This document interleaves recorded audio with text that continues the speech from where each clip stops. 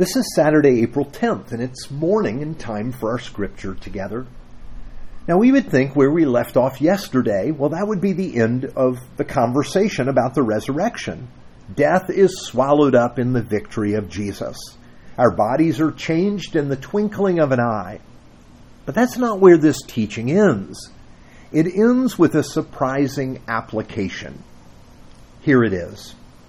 1 Corinthians chapter 15, the last verse, verse 58.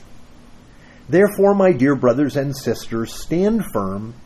Let nothing move you. Always give yourselves fully to the work of the Lord, because you know your labor in the Lord is not in vain. Now, we've been hearing about God's plan for the fullness of the kingdom of Jesus and the glorified spiritual bodies He has planned for us as we enter into His kingdom. He has us thinking about heaven, about our future. But then He makes application where we live each day. Well, why is that? Well, for Him and for us, the life of the kingdom does not begin at some future time when we die, or even when Jesus returns. It began when Jesus came and at His resurrection. From that moment in our world, God has been establishing His kingdom among His people. His reign as our King is in our lives and in our world right now. And what Paul says at the end of this chapter is that we don't have to wait until the return of Jesus to begin living in this life. What we do matters right now. We can serve Him. We can do productive labor right now for His kingdom, doing those things that will be a part of His kingdom in the future. First, we need to remember that Jesus often talked about this. He told two parables about talents, abilities, resources given by the master to his servants. The master asked his servants to put his resources to work while he was gone, because one day he would be returning. Now, you remember what happened. Most of the servants did just as he asked, but one of them did nothing. Then one day the master returned. He surprised them, and he found out what his servants had done. And the one that had done nothing was chided. It was not a pretty scene.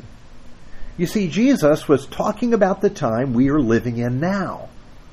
At this time, the Master has equipped us with gifts and abilities, and He's asked us to take care of what matters to Him, in a sense, to manage His affairs.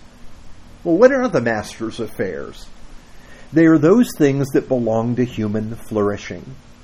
Caring for the poor, providing for children in need, bringing light to those in darkness, proclaiming good news, binding up the wounds of the broken and the brokenhearted. They're serving those that are around us, reflecting the glory of the Master through beautiful art and music. Again, everything that promotes human flourishing and that drives out darkness. And why do we do this? Well, it's not to earn our place with God. We already have that. It was freely given to us through the love of Jesus. No, we do this because He is our Lord and King. And we see His kingdom coming, the day when the peace and love of our Master will fill our world like the waters fill the sea. You see, because Jesus rose from the dead, and because we know the defeat of death is coming, our lives become full of the life of the Master even now.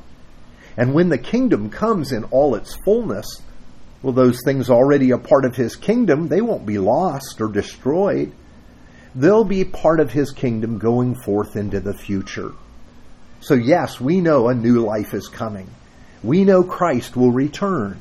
And these lowly bodies will be transformed to be like His glorious body. And we live this way now, in the way we serve with the abilities, the talents, the gifts that our Master, the Lord, has provided to each one of us. Do you know that what you do today matters? That what you do today is not in vain, but can be gathered up into the future kingdom of Jesus? Now, to the church in Corinth doubting the resurrection, He was teaching them that their very lives matter. Everything we do here matters because it is meant for the kingdom of God, for the future God has planned for our world. Let's pray together. Lord God, there are times I wonder what the purpose of my life is. The darkness seems so deep and I feel so small. What difference can I make? And then you show me that I have a place in your kingdom. And even the smallest thing I do can be a part of the kingdom of Jesus that is coming. Help me to see this so that I can apply this in that way I live today and each day going forward. For I pray in the name of Jesus. Amen.